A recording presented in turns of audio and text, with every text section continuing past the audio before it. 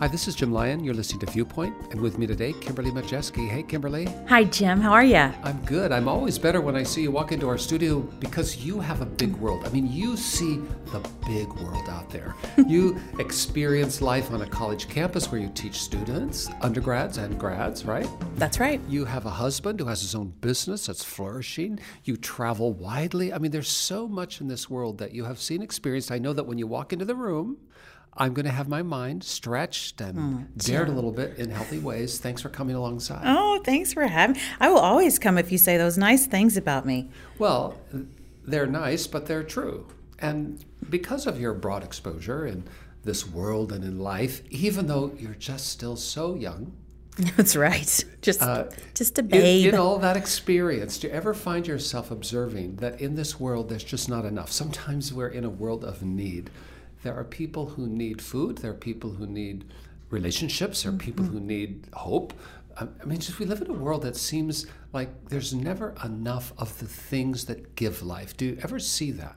Absolutely. I think probably most of our culture lives in a never enough sort of posture most of the time, in need and seemingly not able to find the resources that they can. And sometimes we think we have enough, or we might have more than we need materially even, but it's not enough to make us feel whole and complete. There's just something out there that drives us to reach for more. And that brings us to our program today, because one of the most famous stories ever told that's actually entered into the English vernacular. In other words, the story is so famous that even people who don't know the story understand a word or a phrase, and it triggers a thought. Right. It's an emblem, and that's feeding the 5,000. I mean, even people who are not familiar with the origin of that phrase have heard the phrase. That's they right. know that something came out of nothing, or something was multiplied. Feeding the 5,000 is to do the impossible, to make enough available. But actually, if you read the story itself, and it's a Bible story in the New Testament, it's told 4 times in 4 different books. There aren't many miracles that get that repetitive headlight. Right. You see that it wasn't just enough. There were thousands of people who didn't have food to eat out in the wilderness, but they got more than enough, because after there was enough food distributed to everyone, 5 loaves and 2 fish, Jesus blesses it, and now everyone is fed, and at the end they collect 12 baskets more. It's more than enough. I'm just reminding us of that story because in life there are moments when I feel like I don't have enough and I'm not even sure what to do. I don't have enough power. I don't have enough hope. I don't have enough control. I don't have enough dream. I don't have enough energy. I don't have enough forward motion. I have too much shame. I have too much guilt. I have too much sense of loss. I mean, life is a juxtaposition of this longing for more of what gives me life and dragging along stuff that takes life out of me. And today we want to talk about, in this series, More Than Enough, about steps we can take in life that might actually bring us into an intersection with the one who actually provided 12 extra baskets, more than enough, when everyone else thought there'll never be enough. Stay with us.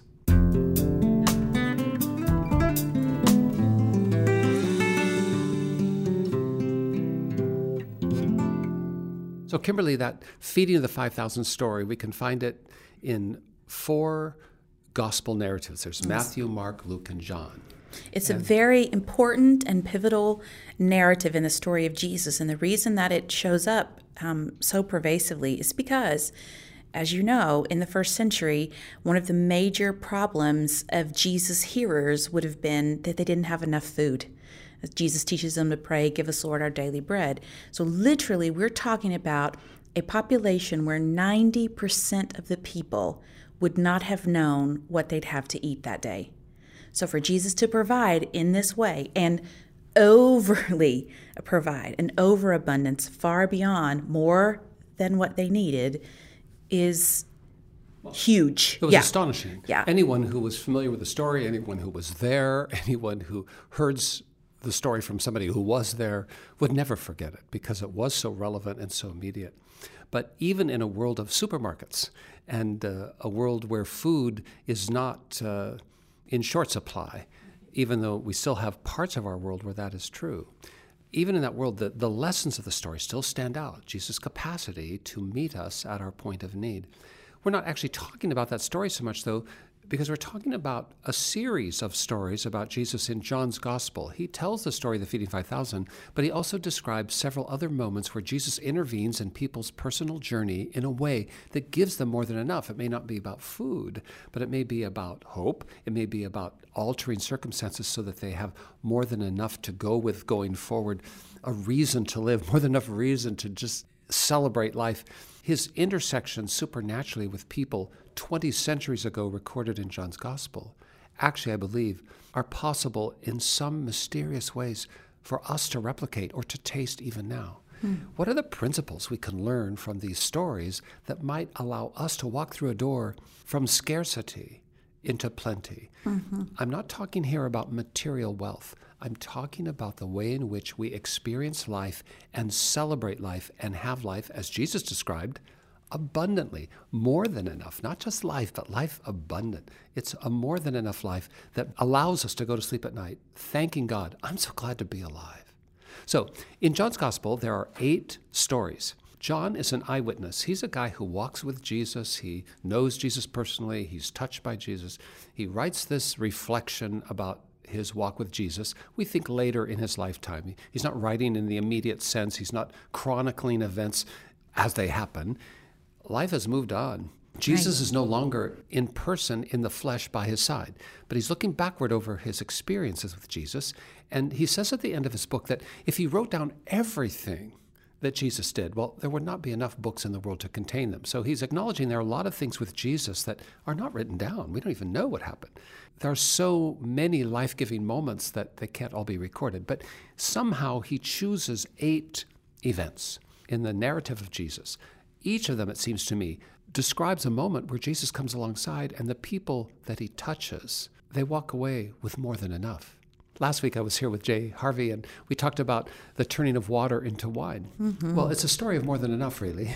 It's about how a crisis developed and Jesus responded with more than enough. Well, today, Kimberly, let's dive into another story. It's in John chapter 4, and it's a pretty fantastic tale. In other words, when you just read it at face value, it is miraculous. There's no doubt about it. This is John chapter 4. Remember, John is writing as an eyewitness. He's describing things that he participated in or was standing on the curb watching it take place. This is John chapter 4, verse 46. As Jesus traveled through Galilee, he came to Cana, where he had turned the water into wine. There was a government official in nearby Capernaum whose son was very sick.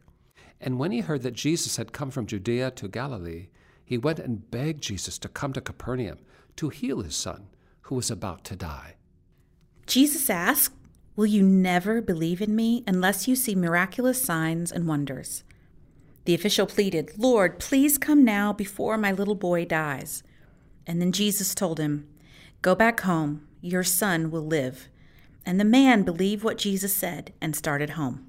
While the man was on his way, some of his servants met him with the news that his son was alive and well. He asked them when the boy had begun to get better, and they replied, "Yesterday afternoon at 1:00, his fever suddenly disappeared." Then the father realized that was the very time Jesus had told him, "Your son will live." And he and his entire household believed in Jesus. This was the second miraculous sign Jesus did in Galilee after coming from Judea. There's a lot of drama here. We have real life, real people, real tragedy, real powerlessness, real desperation, and real hope. It all converges in this story. When we come back, Kimberly, I want to unpack it. Sure. We have the bare bones, we have the facts of the case now. How do the people find Jesus, and how does Jesus respond to them, and what is the outcome?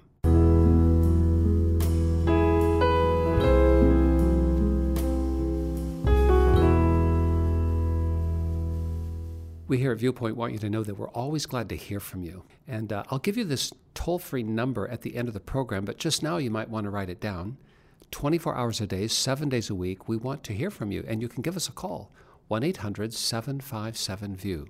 That's 1-800-757-8439. We're by the phone, and we're here because we want to share some life with you and help you understand how you can have more than enough. Kimberly, in the passage we just read from John chapter Yes. 4, we have a man who's an official. He's a person of status, it seems. He has some kind of responsibility, has some kind of social station. You might say is recognized in his community by his vocation or his economy or his wealth or his skills. We don't know what it is exactly, but he's an official. He's a person of influence. And people like that, and every community has them, sometimes seem to glide above the problems that other people who have more ordinary pursuits experience. That's how it feels, doesn't it? That's how it feels from the outside looking in. That's right. Often we find out people with status and finances and all the things that we might think provide security are sometimes the most troubled people in our time, right? So it's all a matter of perspective for sure. Well, and the truth is, it doesn't matter how much status or how much money you have. Life can throw you some curveballs. Mm-hmm. You can find yourself in the midst of a tragedy where you do not have the wherewithal to find your way out. Mm-hmm. And that's the case here. This man, for whatever station he employed, however prominent or influential or wealthy he might be, he has a child who is desperately ill, and that makes him desperate. That's right. And it's important for us to know that there's a great equalizer in life, that while we imagine that we can be differentiated by what we wear, how we dress, the cars we drive, the house we live in, the bank accounts we accumulate, all those things at some superficial gaze separate us. But truth is, we're all the same. Mm-hmm. And there's a common thread in humanity. And when we are reduced to that common thread, that's where we find life. This man is going to find life in his crisis. Right. Tragedy is no respecter of persons, and of course, this is a tragedy in the making. And you can just imagine, it doesn't matter what your job is or what your status is, if your baby's sick, that's hard news. And there's nothing you can do about it. Of course, we want to run to the hospital, and that's fine, and we seek medical attention. But in this context, in this case, this father had done everything plausible to find healing for his son. He believes his son is about to die. His heart is aching, and that puts him in a mode of desperation. All of his clothes, all of his servants, all of his bank accounts, it doesn't matter what he has. None of it matters because his son, his life, is in peril. And he calls out to Jesus, and this is part of the thing in John's gospel that I just love so much, that Jesus is described as a man who is forever listening for the heart cries around him. He's walking through this world not thinking about his next fancy dinner, the next photo shoot, the next opportunity he has to be on stage or front and center. We believe, John believed, that he was the creator God, the very representation of God in human form. He could have played his hand very differently, but the nature of who Jesus is, the nature of who God is one whose heart is bent and broken for those he loves most, which are that which is made in his image, men and women, you and me. So here we have a scenario where a man is desperate. His son is desperate, and he's crying out. The scripture says he begged Jesus. It wasn't just an incident. Well, if you got the time, maybe I can crowd you in later. I'm hurrying to this or that. The dad doesn't talk that way. The dad is very intentional. He's seeking Jesus out. He hears that Jesus is nearby. He's not even in his own town. Mm-hmm. He's not in Capernaum, which is the town where the man with the sick son lives. He's in another place. And he runs to find Jesus, and he's not willing to let any stone remain unturned till I find this guy. And then he begs him, please come to me. I think we miss a lot of blessing because we're not earnest enough. We're not devoted enough. It's too incidental for us. We just have our own will and way. But when we get to a place where we realize we're not able to solve the problem, when we are able to have our heart in a broken place where we're willing to go anywhere and to do anything to find that hope, Jesus is tuning in. He is hearing you. One of the things I love about John's gospel, this first-person account, is that it shows us Jesus' relationship with real people and his response to real needs. And John tells us in the 21st chapter that he wrote this book so that people would believe. And what we see is stories of Jesus in relationship and Jesus answering with the miraculous. And so it's interesting here that this man has heard about Jesus. Jesus has done the earlier miracle in Cana, and so he knows Jesus has some sort of power resident in him. And in his desperation, this is where he goes to. This is his last and only hope. This is where he reaches out, and he finds this man who he's heard has done this other thing and says, "Will you do this for me?" And the man who's asking Jesus to come and heal his son may not fully comprehend who Jesus is. He doesn't have to have all of his theological degrees in line. Right. He may never have been to a house of worship before, though that's probably unlikely. He probably was in a house of worship. But whoever he was, it didn't matter about his past or his present or his future. It didn't matter about anything except he was so anxious for help. He was willing to take a chance with Jesus. Wonderful, merciful Savior, precious Redeemer and friend, who would have thought that a lamb could rescue the souls of men? Oh, you rescue the souls of men.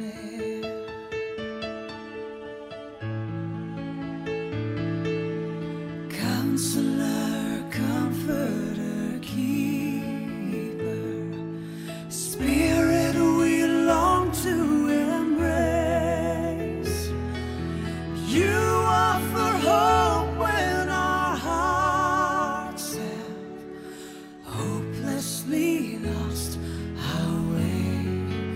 Oh, we've hopelessly lost the way. You are the one that we praise. You are the one we adore. You give the healing and grace our hearts always hunger for. Oh, our hearts always hunger for.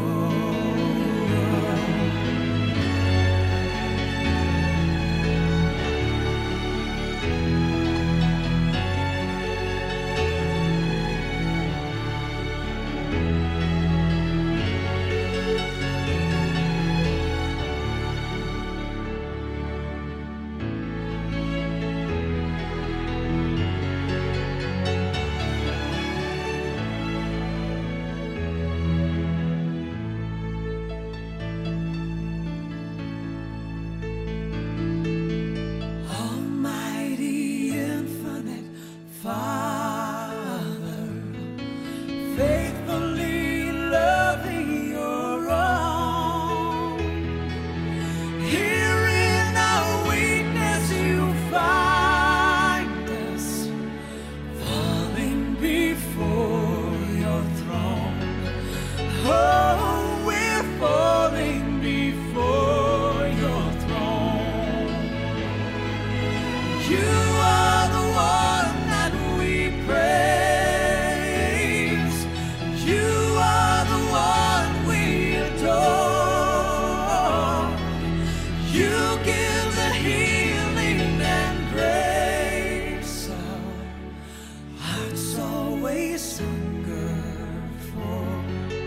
Oh, our hearts always hunger for.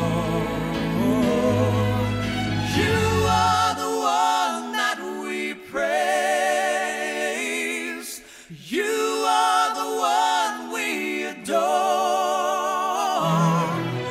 You give the healing and grace our hearts always hunger for. Oh, our hearts always hunger for.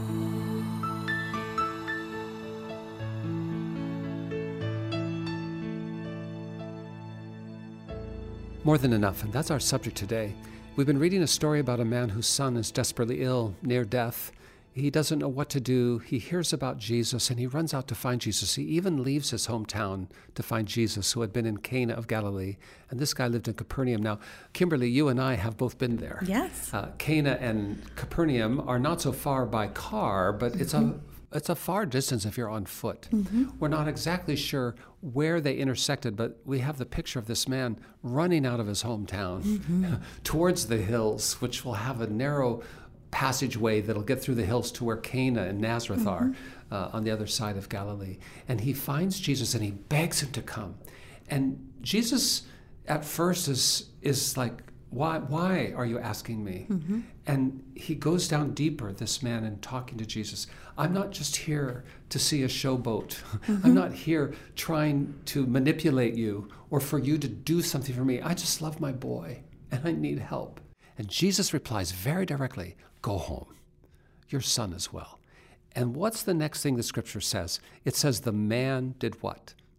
He went back home. He believed what Jesus had said and started home. He believed on it, and he acted on his belief. See, this is where many of us stumble. To believe something and not act on it isn't really believing it. And Jesus said, your son is well, go home. That man now has a choice to make. Do I really believe that? Shall I run after some other teacher? Shall I try and find some other remedy? Right. That doesn't make sense. I wanted you to come to my house. You're not responding the way I had expected you to respond. I need you to be here with me. I'm afraid to go back home. What if I get there and you're gone and my son is dead? I mean, there's all kinds of ways in which his head can spin on this. But at the word of Jesus, he simply acts on it. Something happens in his heart. He believes. And because he believed, he actually went back home without Jesus. And when he's on his way home, he gets word that his son has been made well, and he calculates that the time of the son's healing is exactly when Jesus was speaking to him earlier, and that all the more cements in his mind faith. Faith is like this, though. You have a little thread of faith, and then you are willing to act a little bit with that thread of faith. I'm not so sure-footed, but there's something here. I'm going to give that Jesus a chance. I don't know exactly how it's going to turn out, but I'll give it a chance. That's a little bit of faith. Then you find yourself in the company of Jesus, and I believe this is always true. If you have enough faith to reach out to Jesus in some way, somehow, you're going to find him coming close by. Then you're going to be faced with a proposition. Do I trust what he says? What he says to you may be in the scripture. There may be a passage of scripture where he has spoken already and it comes home into your heart and you realize, oh, that's for me. Maybe he's speaking to you through other believers who also walk with Jesus, and you're having to make a decision. Well, I think Jesus is really talking to me, but whatever it is, am I willing to trust that? And then you're standing still on the road. You have to make another decision. Your faith is growing as you're recognizing that Jesus is actually speaking into your situation. Now I have to act on it. But what I have to act on may not be what I thought I would have to do. Yeah, I think that's an important point. I just, as we sit here and even discuss this, my heart goes out to our listener who may be hearing this and ask God to heal his little boy, and it didn't happen. It didn't happen the way he had hoped it happened. And to talk about what it means to have faith even when the answer that we get back from Jesus is not the one that we wanted. It still doesn't mean a miracle hasn't taken place. It just didn't unfold the way that we had thought it would. And that's even a higher amount of faith, to be able to walk into that and say that this looks like it's not turning out the way I had hoped, the way I needed it to, but to be aware that you're putting your faith and trust in Jesus, and you're only in the middle of the story. There's more to come. And you're going to have to get up and walk away one way or another. And what do you believe as you walk forward? This man chose to believe. Jesus has intervened.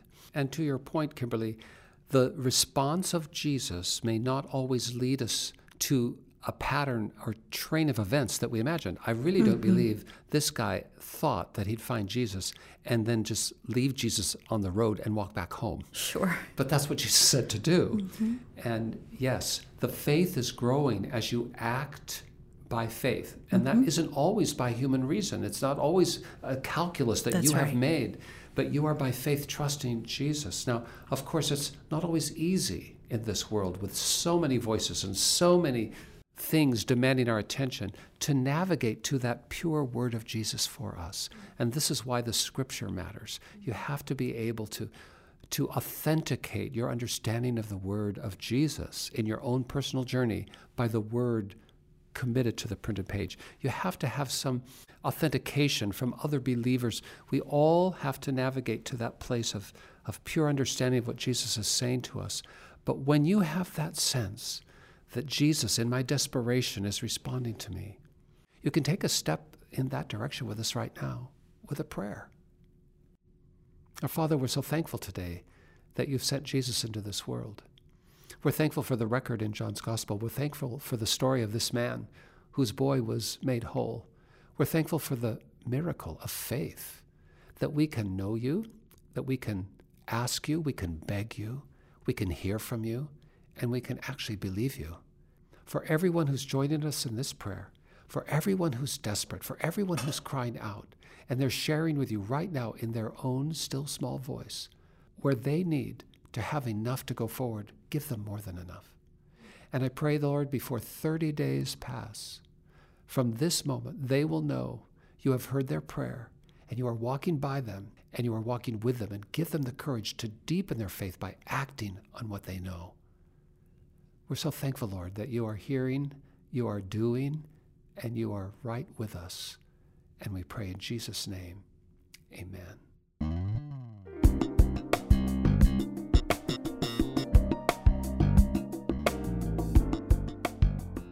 If you'd like to know more about how you can be in contact with this Jesus who gives more than enough, we are always glad to hear from you. Dial this number, 24 hours a day, 7 days a week, toll free, 1-800-757-VIEW. That's 1-800-757-8439. We're right by the phone. Kimberly, I know some people aren't so sure about picking up the phone to dial, but they might be willing to go online. Where could they go? You could visit us online at cbhviewpoint.org and send us a message, and we'll send you one back. CBH, Christians Broadcasting Hope. That's our moniker. That's who we are. cbhviewpoint.org. At the last, if you prefer, just write me a letter. Address it to Jim Lyon, Viewpoint, Post Office Box 2420, Anderson, Indiana, 46018, USA. But whether you call us on the phone, check us out online, or send me a letter by post, please let us hear from you this week. Well, so much to think about in a world where there's never enough, to know that there is a Jesus who is more than enough, and he can breathe life into us and give us life that's more than enough if we'll just be surrendered in our desperation to him. We're so glad you joined us too, and we hope you'll join us again next week as we continue walking through John's Gospel with this eye to more than enough. For all of us at the Viewpoint team, for all of us at Church of God Ministries, this is Jim Lyon. Stay tuned.